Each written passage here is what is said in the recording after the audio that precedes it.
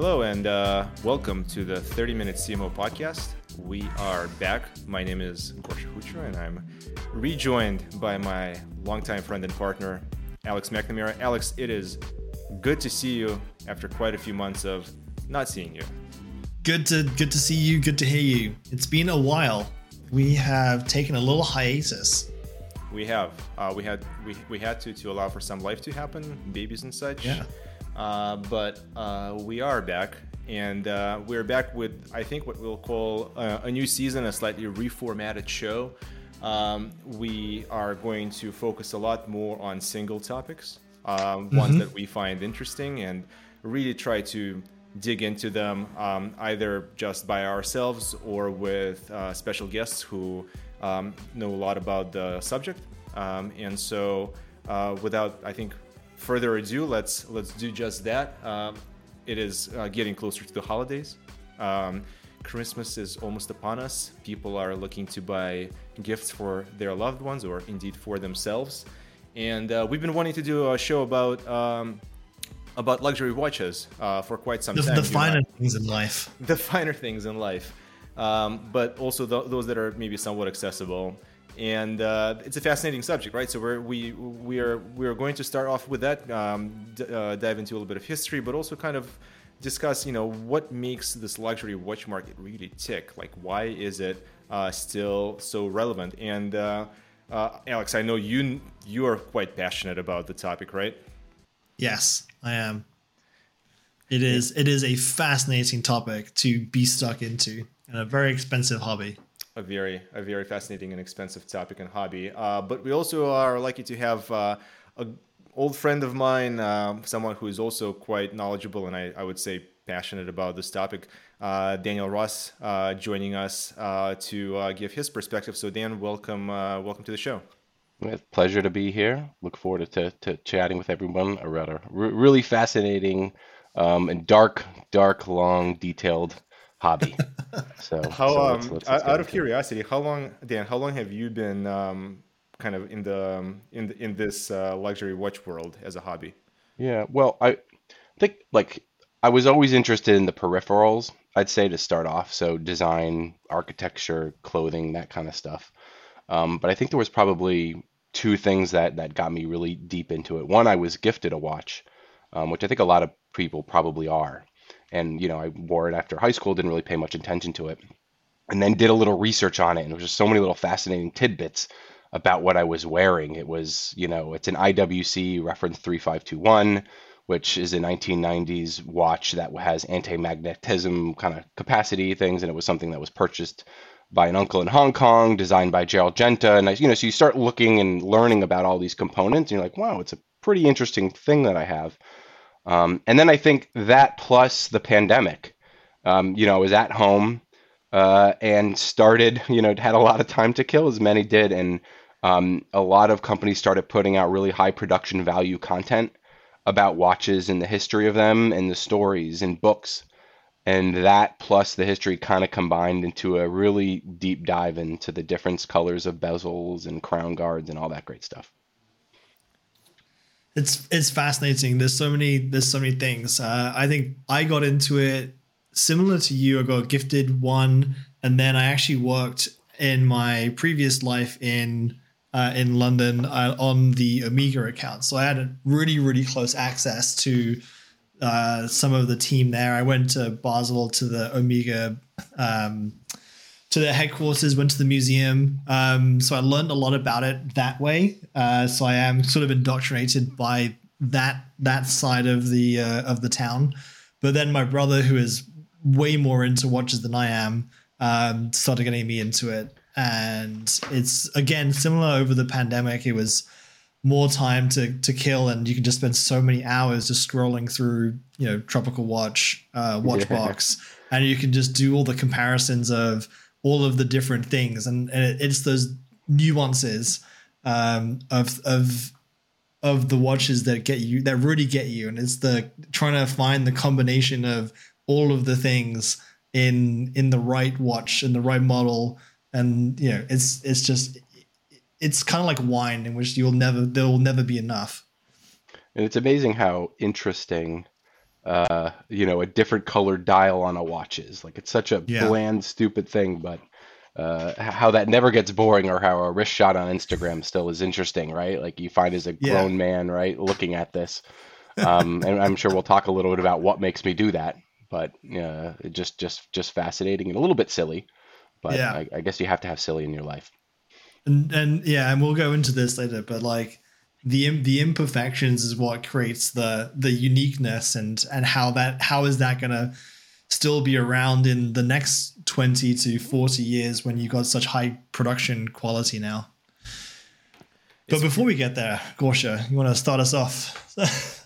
Well, this is going to be a fascinating thing for me to listen to you guys talk, because this is I've been sort of adjacent to this topic but not as involved in it. So I spent a little bit of time, just for my own sake, but I think for the benefit of our listeners, trying to understand a little bit of the history to give ourselves a primer for this conversation.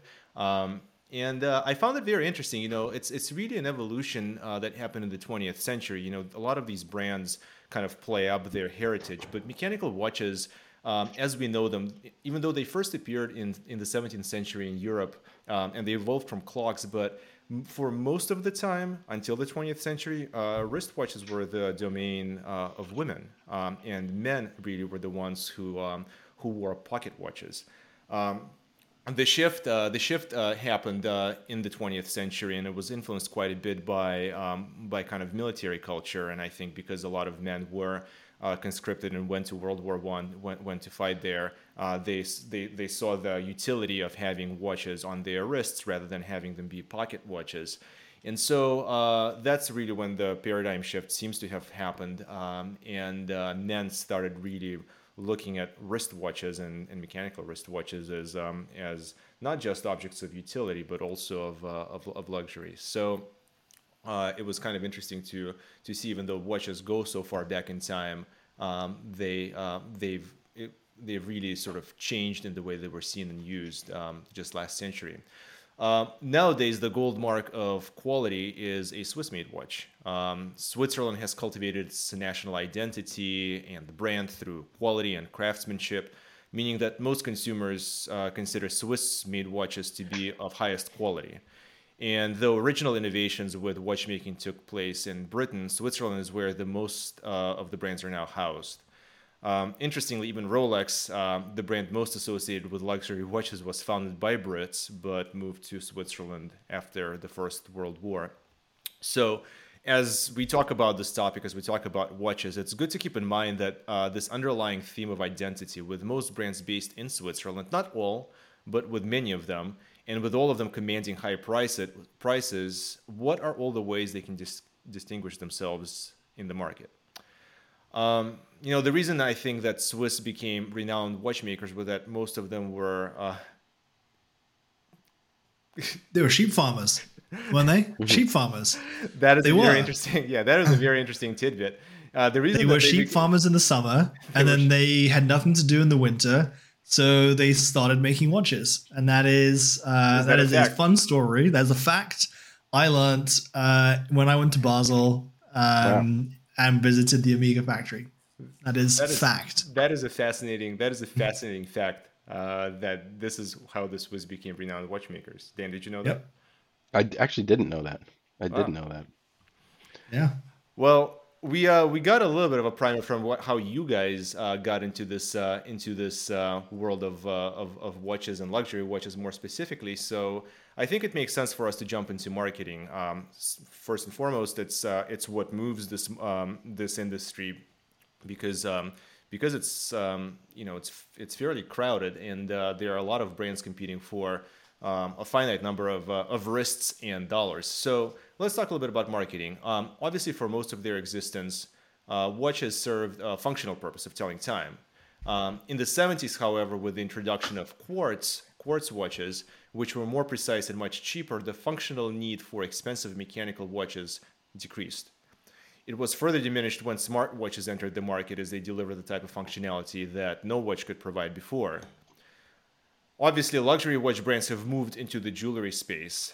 From my vantage point, at least as an observer, it seems like most brands seem to spend their marketing resources doing one of maybe three or four things, and I'd love to get your guys' reaction on this. But as I kind of sit and observe, it feels like the first of this is kind of build and reinforce their heritage creds, how old they are, sort of their origin story. Blancpain and Vacheron Constantin are two of the oldest brands, having launched in the early to mid 1700s. Um, Patek Philippe, their marketing kind of tagline is, "You don't buy a watch for yourself, you buy it for the next generation." So they really kind of talk about heritage longevity. I think it ties into craftsmanship to some extent as well. The second thing that I see, at least as an observer, is sponsorship of elite sports.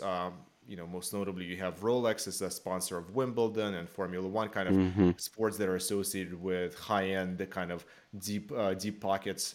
Omega is, there's an interesting twist on Omega's relationship with the Olympics. They're the only non-Olympic mark that is seen inside the event spaces. They're very closely associated with the Olympic movement. And so you have others as well, obviously, that either do individual athletes partnerships or sponsorships, or being involved in other events. But that seems to be quite the theme, especially around elite sports.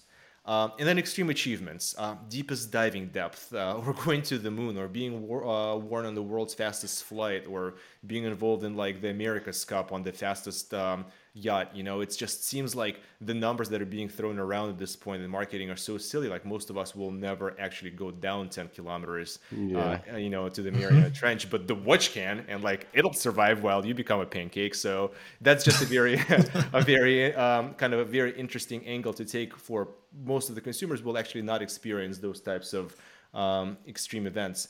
And then I guess to some extent, Alex, we've talked about this before when we were discussing this topic, accuracy. It seems like that's a fine line of, where people who are in the market for a luxury watch might care quite a bit about it, but for an outside observer, it's sort of you're looking at products that are inferior in their kind of timekeeping ability to most of the quartz or smartwatches. But you start entering this kind of weird paradigm of, once you're in that market, that starts to matter. You start paying attention to things like triple protection movement, or master coaxial chronometer that protects against water, magnetism, what Dan mentioned before. So these are kind of the three or four themes that I see as being kind of pillars of watch marketing. I want to throw it to you guys, and maybe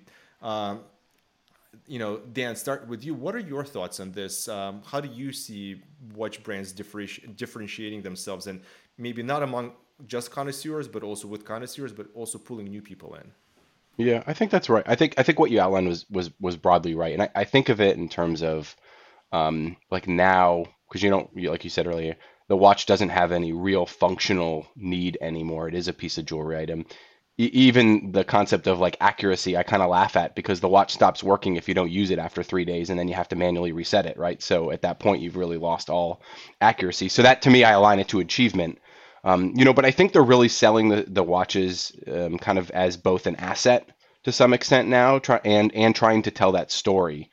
And in marketing, like for example, you see it in the magazines where you pick up, where Omega has the latest is the George Clooney and his nice car, or the Riva boat. That to me is the story of what you can be. Maybe a little obvious, and I laugh when I see that ad. But they have also got Zoe Kravitz, right? Trying to sell the watch too, or Patek Philippe, right? Where the watch is, of course, something you hand down. So that's that story and that asset. But I feel like the brands have also started spending a ton of money, more extending that storyline. And you see that in partnerships with Instagram as a medium, where they're telling both in the quick videos and the alignment to celebrities, or I would say not even celebrities, but people who have achieved something, that achievement concept you mentioned, Gorsha, but more like in a normal business sense, like a great chef, right? The chef of Bernardin, and what watch he received when he did well, and there's a partnership there. Or a lot of new like high production YouTube videos or marketing from sites like Hodinkee, which is a magazine that's recently sprawled, and LVMH invested in them, which owns, of course, a number of watch companies like Bulgari and others, and now trying to pull content out to create more storytelling at a high production value, or Revolution, another magazine. I'll close with this. I think it's interesting too. One, I read recently that Watches and Wonders, a great show, is going public, very much like a Concours d'Elegance car show. They're going to start to allow folks to walk in and see all the watches. I think it's fabulous.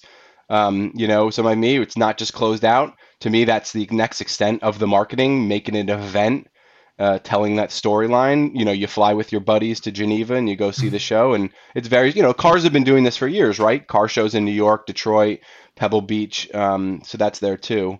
But I think it's going to start to tell that story becomes the experience of that wrapped around it. Because again, it's like you said earlier, it's just it's a piece of jewelry, right? Meant to mean something else.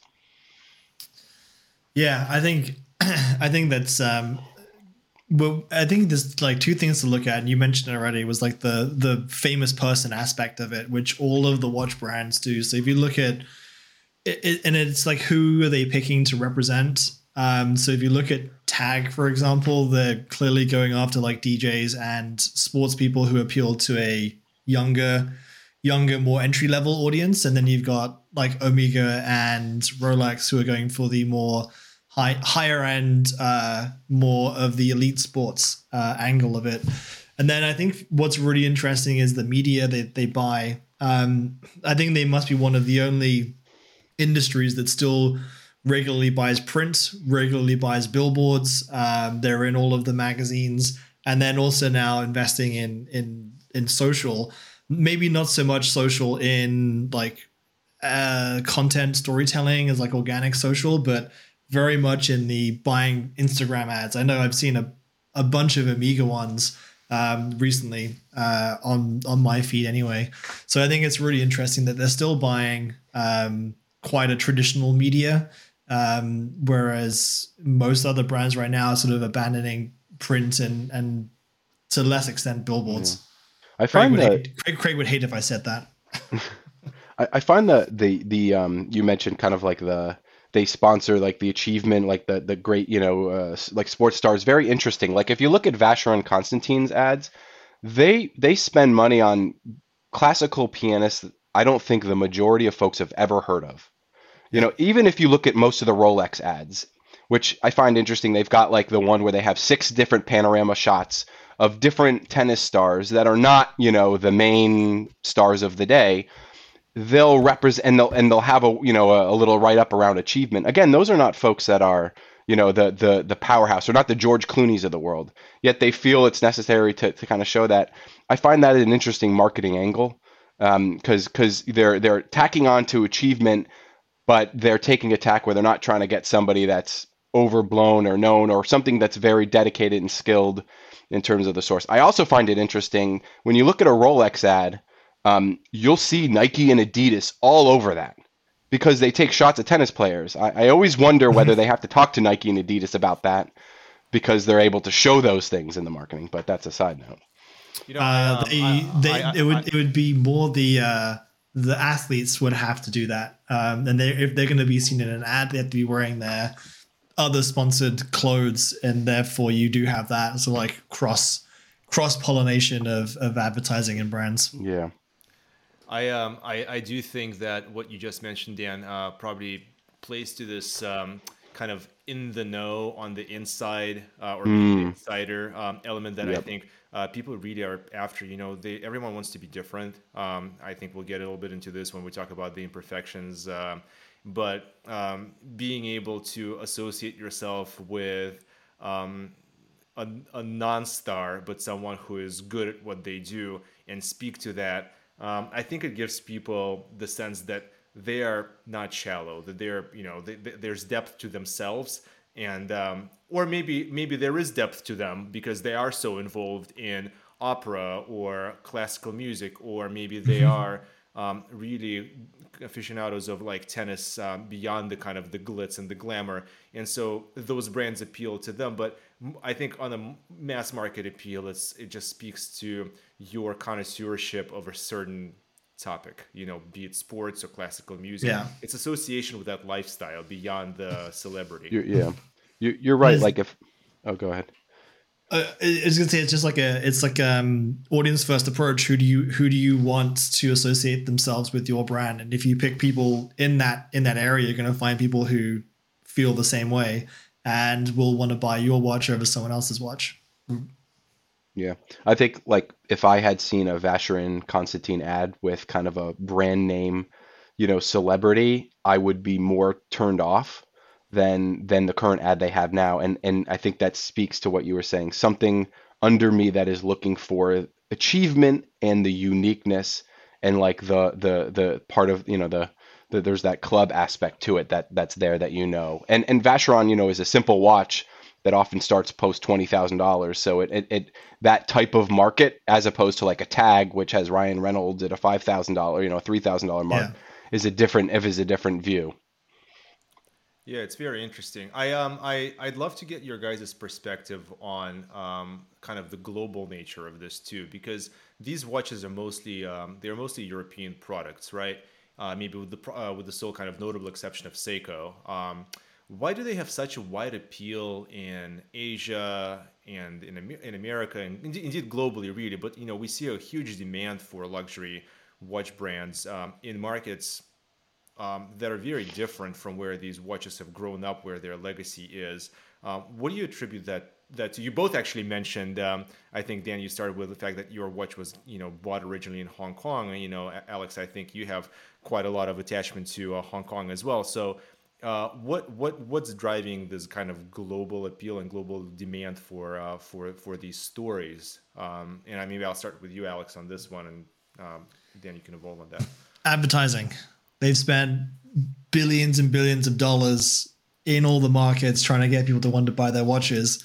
And then on the topic we'll go on to next, made sure that no one could actually buy them. So you've created this, they created the monster of everyone wants it.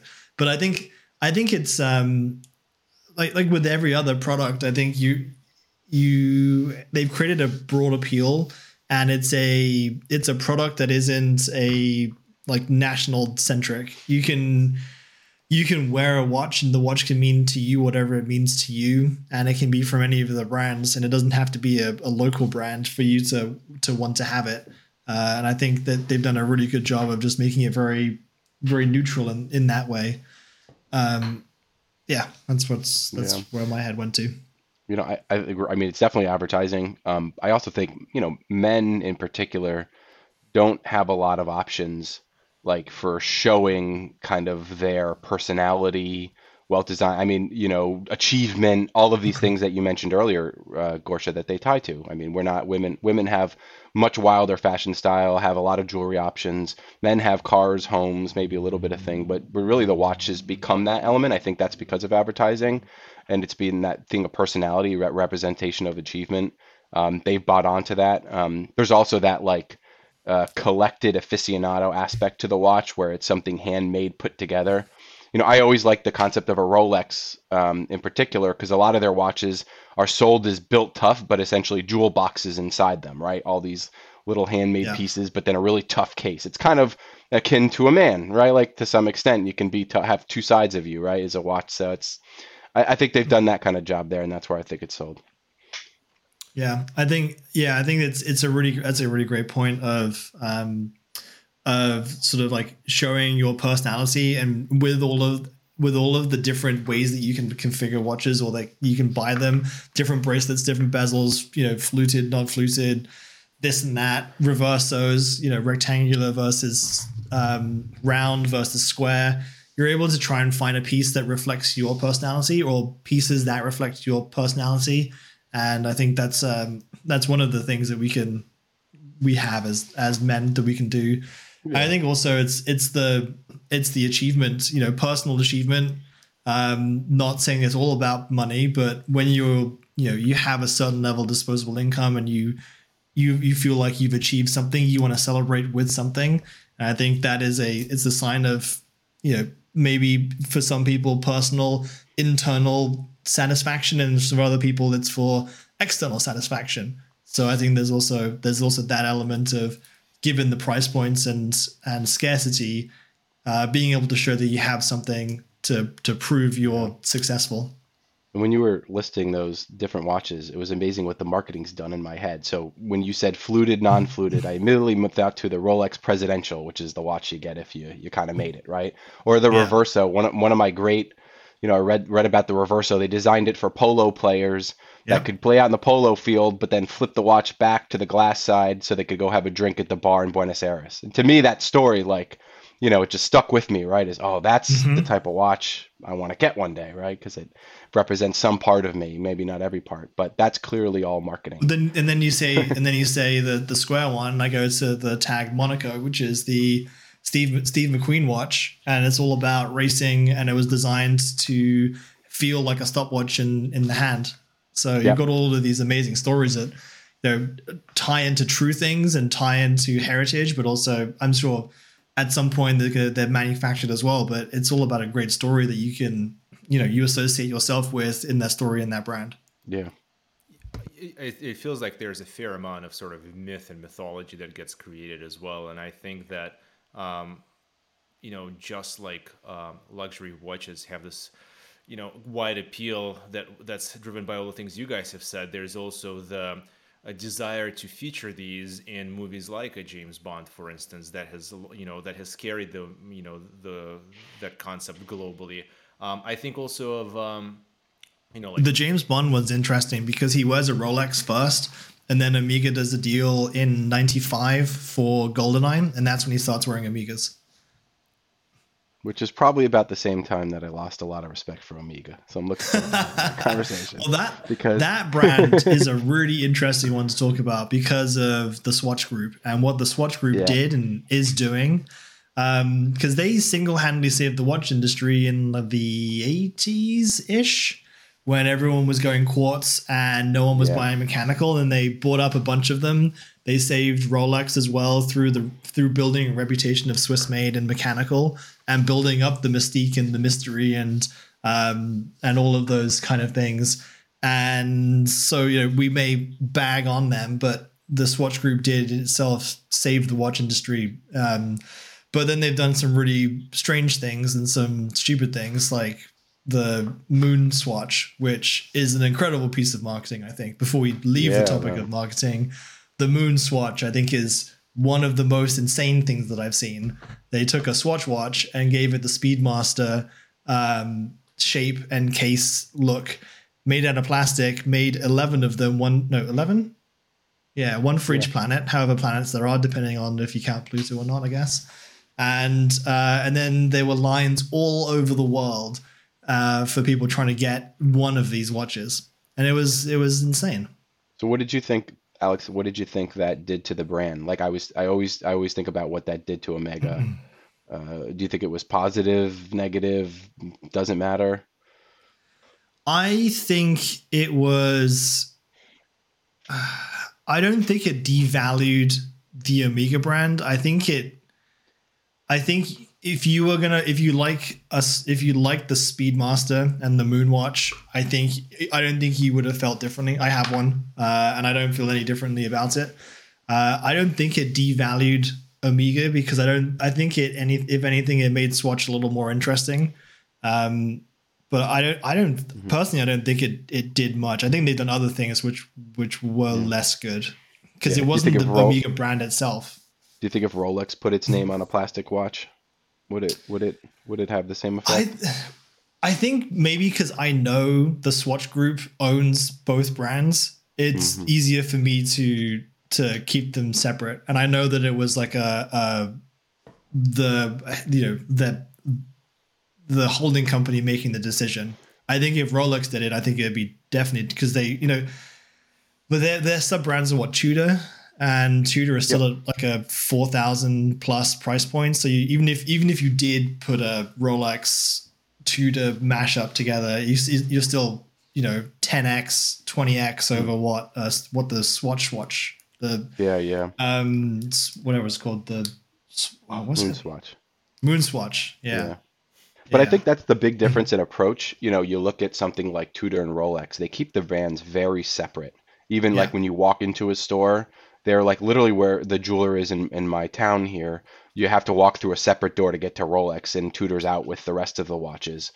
yeah. And Rolex is very slow to change any model line or number. Omega takes a very different approach and produces, varying levels of kind of special editions constantly. You mentioned, Always, through always. and so it's a very different, and from a marketing perspective, at least from my vantage point, that definitely that takes the brand in a different way, I think, and see like there's you could see the differential there. Yeah. I think Amiga as well. Broadly they're not in the same. I think the movement is better or on par as Rolex, but I don't think they have the brand cachet as Rolex does, because I think they do so many like crazy things with their brand, and they also Yeah. have so I think a lot of the watches don't look as good as the Rolex ones, even if the movements are better. I think you've got the Master Coaxial, which is an incredible movement that they built, and they rebuilt a Hmm. bunch of the internal from silicon, I think, so that you wouldn't get the magnetism, so they could have the open case back. Whereas the Rolex still has the steel or the metal case back, and the Milgauss is a Faraday cage within the case itself to mitigate against magnetism. So even though they do have like technically a superior movement because of that, people I don't think value it as much. But then you have, they come out with the special edition 2020 Olympics, and you got 5 Speedmasters of different colors, and it's going for like $70,000 on the secondary market. And you do have some like heritage watches which do, but for the most part, the flagship models of Rolex will always go for 5K, 10K over what a Amiga would do. So the desire for what people want to pay for a Rolex is higher than an Amiga. Yeah, I think that's a great point. And I think a lot of that is just they're limited. They're limited changing. Like I would love a clear case back from them, but that's just not what they Yeah, do, so they shouldn't do it. yeah. I did And they I did. Oh, and they won't do it because they say it's an extra piece for it to go wrong. So they're not going yeah. to do it because if you introduce a clear case back, you need to change the materials. You got to change the locking mechanism. You got to add an extra what is it? The doodad to connect the metal to the clear case back, which could fail. You're adding another Mhm. failure point, which they don't want to do. So like solid case back. That's it. Makes our watches Yeah. better. Yeah. Like no fuss. Yeah.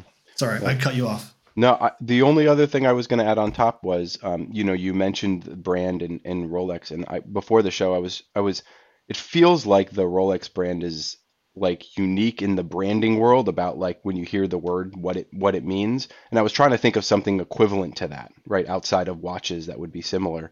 The only one that I could come up with was the 911.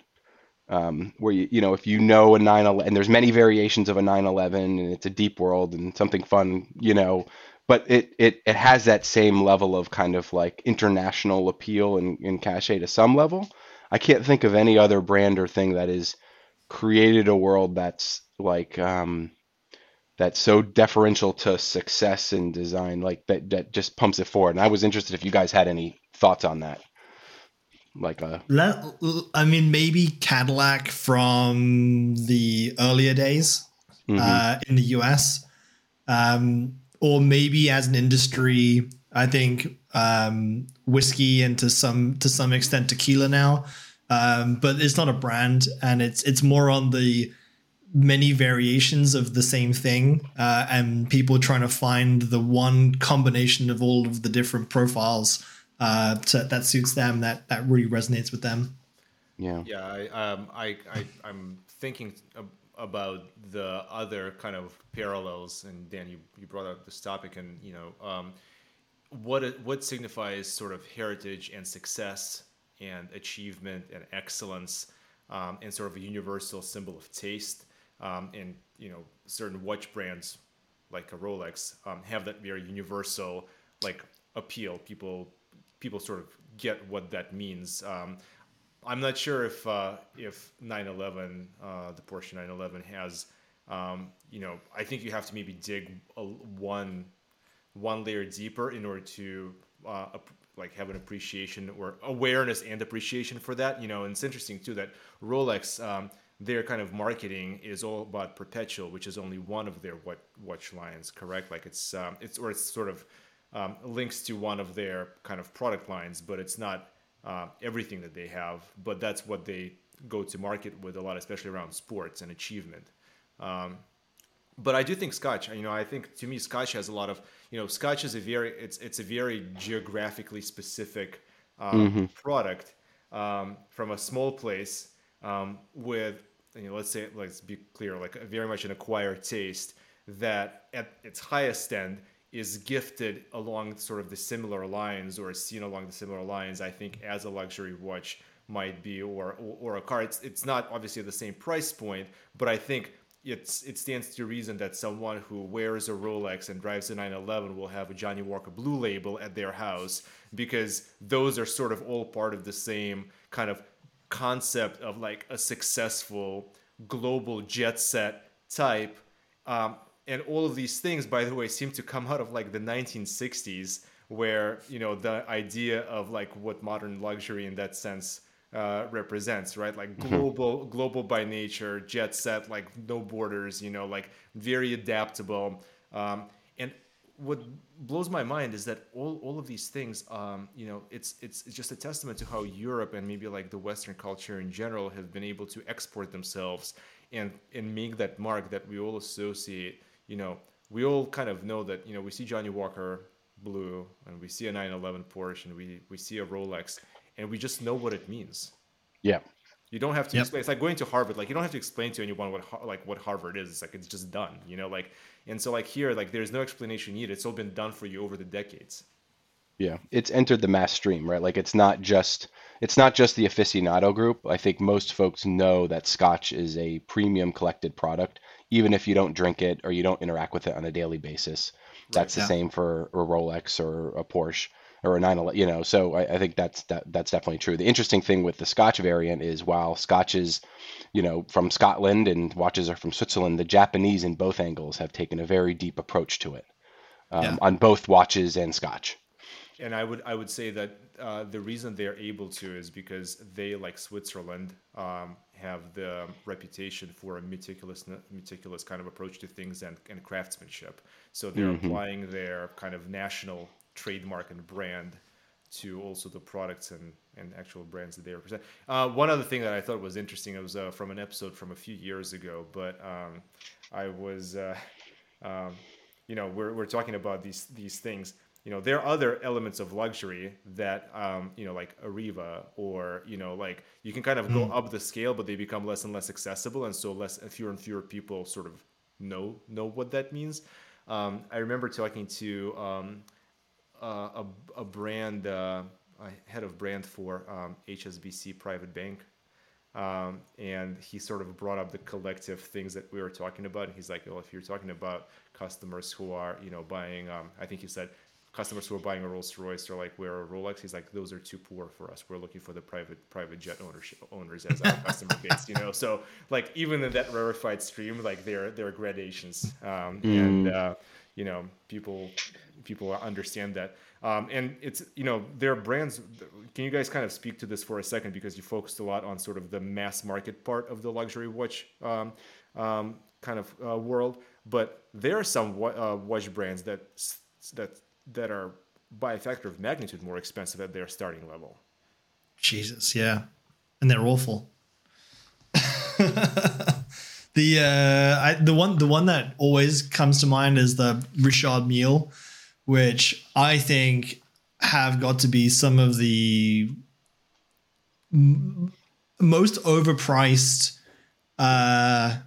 thing I've ever seen, and I understand that they've made very complicated movements and it takes a lot of time to do that, but they don't need to be that expensive or look the way they do or be associated with the way that they are associated with the people who are sort of setting the tone for the brand. And that's very much a personal opinion on that. Didn't they have like one of the thinnest mechanisms? I think it was that. And the Ferrari 001. It was, I mean, that one is incredibly amazing. Also very stupid. But also like the people they've slapped these watches on are Rafael Nadal, Wimbledon achievement, and Dan Bilzerian. And Lando Norris as well, who I'm a McLaren fan, but his current achievement is driving for McLaren, which is not exactly pinnacle of Formula One right now. All right. Well, listen. Moving off of the topic of actually like marketing these brands to one that goes hand in glove with this, and that's the topic of scarcity. Um, and it clearly exists in this world, and I think you guys will tell me, obviously, but I feel like it's only gotten worse, or at least until recently, it's gotten worse through the pandemic. It seems incredibly manufactured. It has been very hard to find watches, why the obsession, why the scarcity. I've previously worked with De Beers, and they're able to maintain this artificial scarcity by controlling supply, but at least there they rely on sort of natural resources and the fact that they are one of maybe only two global companies that have the kind of control of the diamond extraction business to do this. How can scarcity be created and maintained when you have so many brands, so many players, so many options for consumers? It's really strange. Dan, what's your take? Yeah, I think the scarcity in the last few years, and interested in Alex's take on this, was primarily with the private held firms in the watch industry. So Patek, AP, Rolex, where they had set production lines. And, I think historically we've had a lot of cheap money in the market, with low interest rates. You had the crypto boom. And that I think a lot of that wasn't manufactured, but was good for the watch brands. And I think because I remember, historically, and I chatted with our local Rolex dealer, and she said they're getting more watches in than they've ever gotten before. It's just that they're all assigned, or at least the main ones, right? The sports models that are going. But I think if you look at the public firms owned by Richemont or LVMH, so Cartier, even Vacheron to a lesser extent, they've had a couple of models here and there that have gone, mainly the sports ones, because the watch industry's taken a turn. But I don't think they dealt with scarcity at the same level. Nonetheless, I think it strikes me as something that does play well into their hands as a story and an asset, right? The asset part makes it easy for people to buy these very expensive small pieces because you feel like you're not losing a lot of money. It's really just transfer to some extent in some ways, which is why I think perpetuated the private firms pieces there. But I think I think some of the other firms are the public firms are learning how to create some of that scarcity with their limited editions. That maybe other firms. But I did hear, and I'll close on this, I did hear Rolex is just expanding their production line. It's going to add about 25%. So, it'll be interesting to see how long their scarcity lines when they get that up and running. Yeah, I heard a similar thing, that it takes 3 years to train someone at Rolex to be able to be on the production line. And we're at that point now where the demand went through the roof at the beginning of the pandemic. And 3 years later, here we are with Rolex rolling out 25% extra. So yeah, I mean, that kind of checks out. I think what you said about the scarce, I mean, it is manufactured scarcity. It's also like, how fast can you hand make a watch? So there's a natural limit on that. But also it was scarcity, not from the supply as much. I mean, I think supply chains were impacted by the pandemic. They couldn't, if the watchmakers were sick, they couldn't be making watches. But then the demand was just way, way, way, way out of whack. So the appeared scarcity was worse. I remember you could go into a dealership, an AD, and you could probably get most of the regular watches for Rolex. Most of them they would have in stock. Not but there's always going to be the scarce, the ones that they make less available, like the sub with the green bezel, the sub with the blue face and the blue bezel. So there's always going to be the ones that they intentionally make more scarce. But I think, with Dan, like you said, the crypto money went, through the roof. The people were borrowing at record low rates. There was just a lot of people weren't traveling. They weren't doing anything. Yep. And watches was a way that you could spend money that you had extra of if you were in a fortunate position to be able to do that. And if you could get it from an AD, great. If you couldn't, you would go on to Watchbox, Tropical Watch, any of the secondary market dealers, and pay a premium for it. But if that's what you wanted, you were able to do it. Yeah. And I think, Gorsha, we kind of talked about this the other day. Is crypto crash, interest rates up, people are trying to get liquid, and now they're dumping all their wares on the market. So the secondary prices are coming down. And what I think is really interesting is, before I knew much about it, I thought they were like Rolex, as an example, were hugely expensive. And I mean like hugely expensive in the watch world. They're like 8,500 MSRP usually from an AD. And on the secondary market, you could get it for 12, 15, depending on the model, 20, 30, 40, 50 plus. But I think the perception of Rolex is more the secondary market value than it is the AD value. Because I was kind of shocked at how not as expensive as I thought it was going to be. I mean, $8,000 is still a lot of money. Like that's not you're not buying a Schnoller for 800. You can get an Air King for about 6,000, I think. Yeah, you can entry get level, right? And it was a few years ago that thing was sub 5.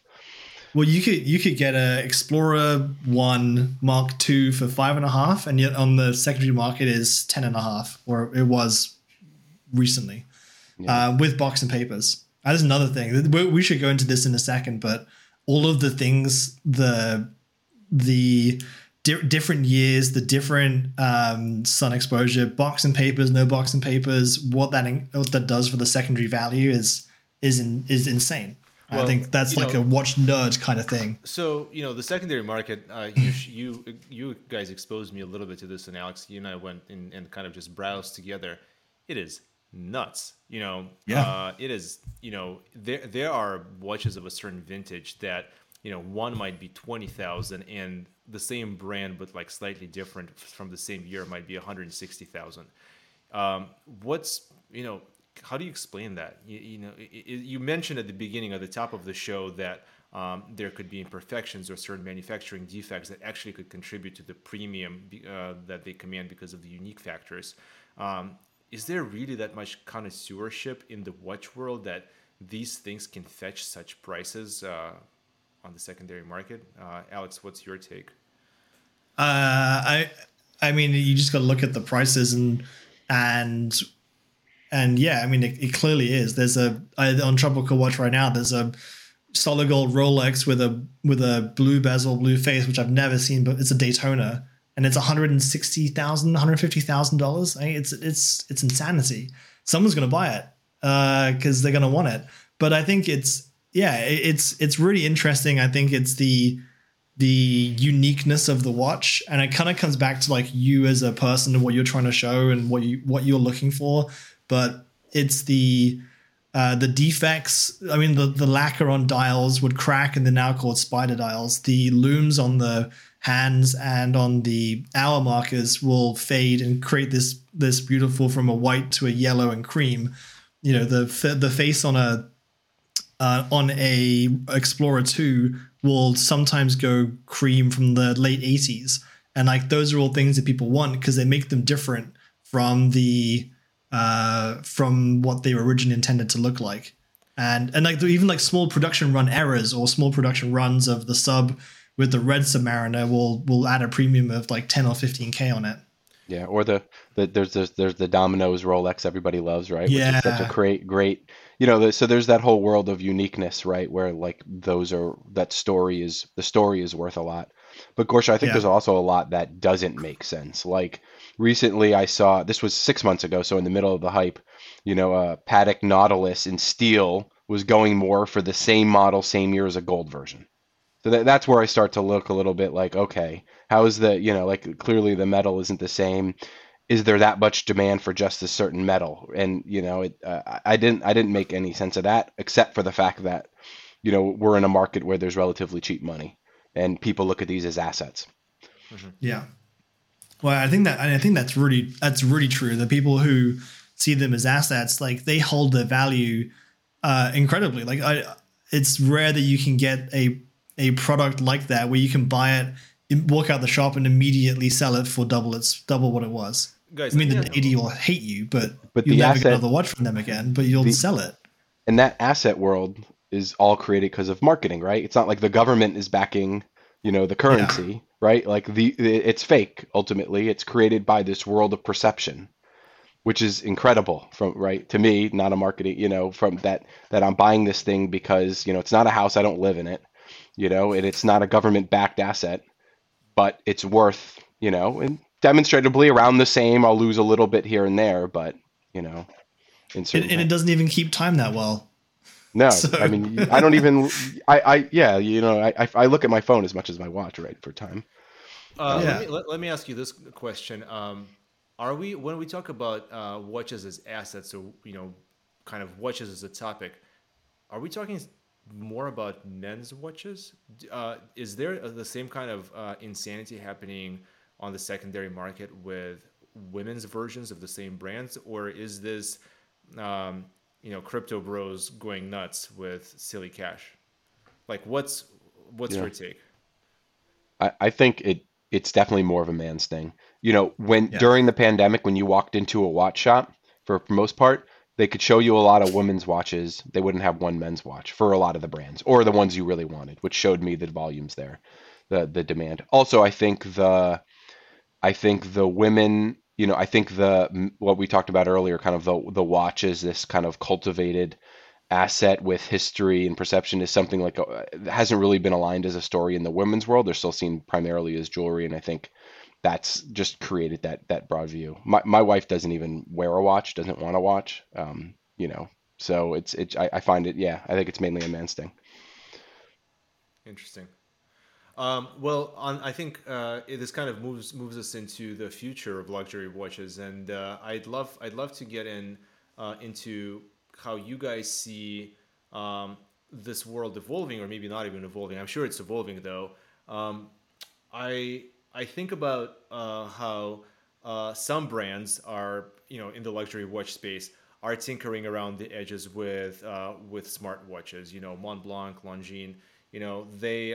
They're doing this, but is this a sound strategy? To do this. What about them remaining a status symbol, as they have been? Um, you know, do is there really a pathway for all of these brands to still exist in 20, 30, 40, 50 years time, and kind of appeal to a big enough audience, contrary to the fact that they're less functional, they're super expensive, and hard to get? Are we going to see a shift in this market, or is it going to stay the same? I'd love to hear, Dan, your thoughts on this maybe first, and then Alex, kind of how you're seeing this. Yeah. Um, I think there's always a world, for lack of a better word, Veblen goods, right? So goods in the economic principle, where the higher you price it, the more demand there is for those types of things. Whether it's a watch or not is a different story, because you have many choices. But I again, to my earlier point, I don't think men have a lot of options in terms of showing achievement, on their personal body, or telling that story. And I think the watch is good for that. You mentioned kind of smart watches, and while I think a lot of the watch industry, is kind of split on the view of smartwatches, I do think in 30, 40 years, most brands will have a version of a smartwatch. I think the space on your wrist is too valuable. Right now, I don't think the smartwatch is that important. It doesn't do anything that I have to have. Eventually it will, and there'll be a need for it. And I don't know whether it's similar to Apple CarPlay and a Mercedes Benz, but I think you're going to have to see a transition from the industry, and they're still going to bring all the same marketing aspects we talked about earlier, but they're going to have to use that space for other goods. I think in that example, the Mercedes one is an interesting one, because your Apple CarPlay doesn't change the function of the car. You're buying the Mercedes for the rest of it, and the CarPlay adds a ease of use. But I think if you were to change a Rolex or a IWC into a smartwatch, you lose a lot of uh, the kind of the function of it, and then you also lose the, like, if you were to use Android operating system on they have it on the what was it, the Mont Blanc. Yeah. Then you have an Android watch with a Mont Blanc name on it. And Yeah. I think I don't see personally how you can put the two together without losing the essence and the soul of a mechanical watch. Yeah, I think I read an interesting article about this, and they were just kind of envisioning like, right now, you're right, the watch doesn't do enough, but imagine a Rolex Yeah. watch in 50 years where all it had was a single chip in it, and you still had a Rolex mechanical, but the chip Yeah.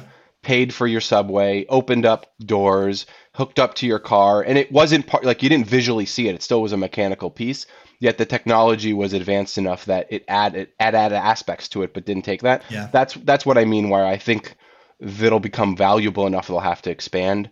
But they're nowhere near that now. I think you're right. Like the car of the Mercedes is still the same. There's a piece of functional that gets you around. I Yeah. think the watch would have to take the same route, or Yeah. else it would lose it. But I think long term, I think they probably do.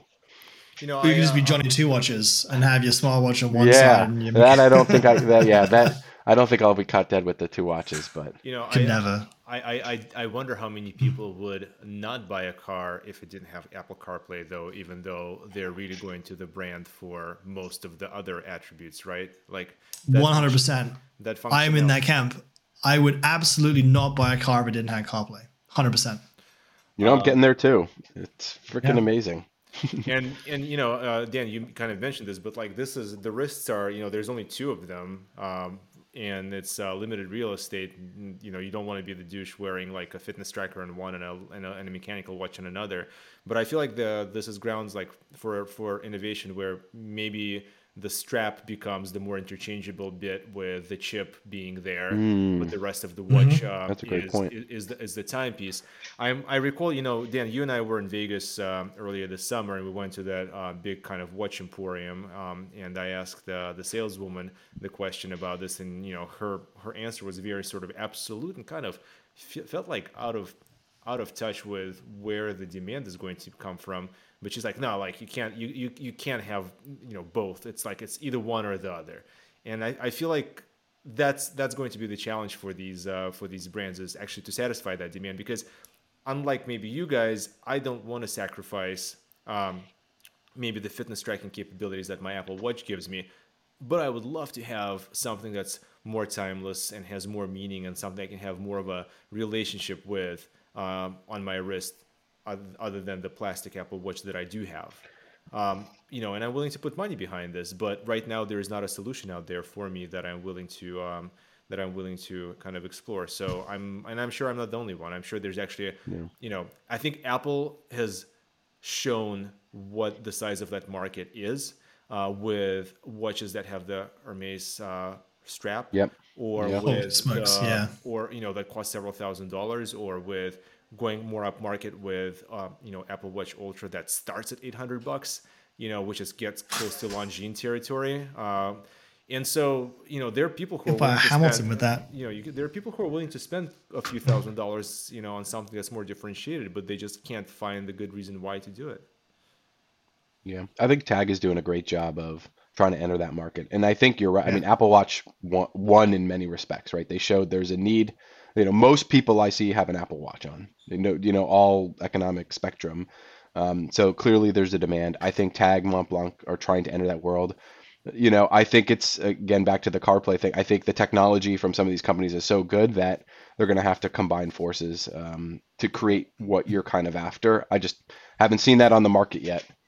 Do you think it's gonna be a case like with the cars that it has to be a watch OS, otherwise no thanks. So you're gonna have to get a Apple Watch operating system into a Rolex or a Omega or something, because people will want to connect it to their phones, and it's a much easier thing to do with Apple than it is with Android. Yeah, I don't know. I feel like that's a great question. I feel like the brand overlap there, the watch brands are so protected that to open up that for the luxury players, I think would really take a hit on their story, and their story is an asset.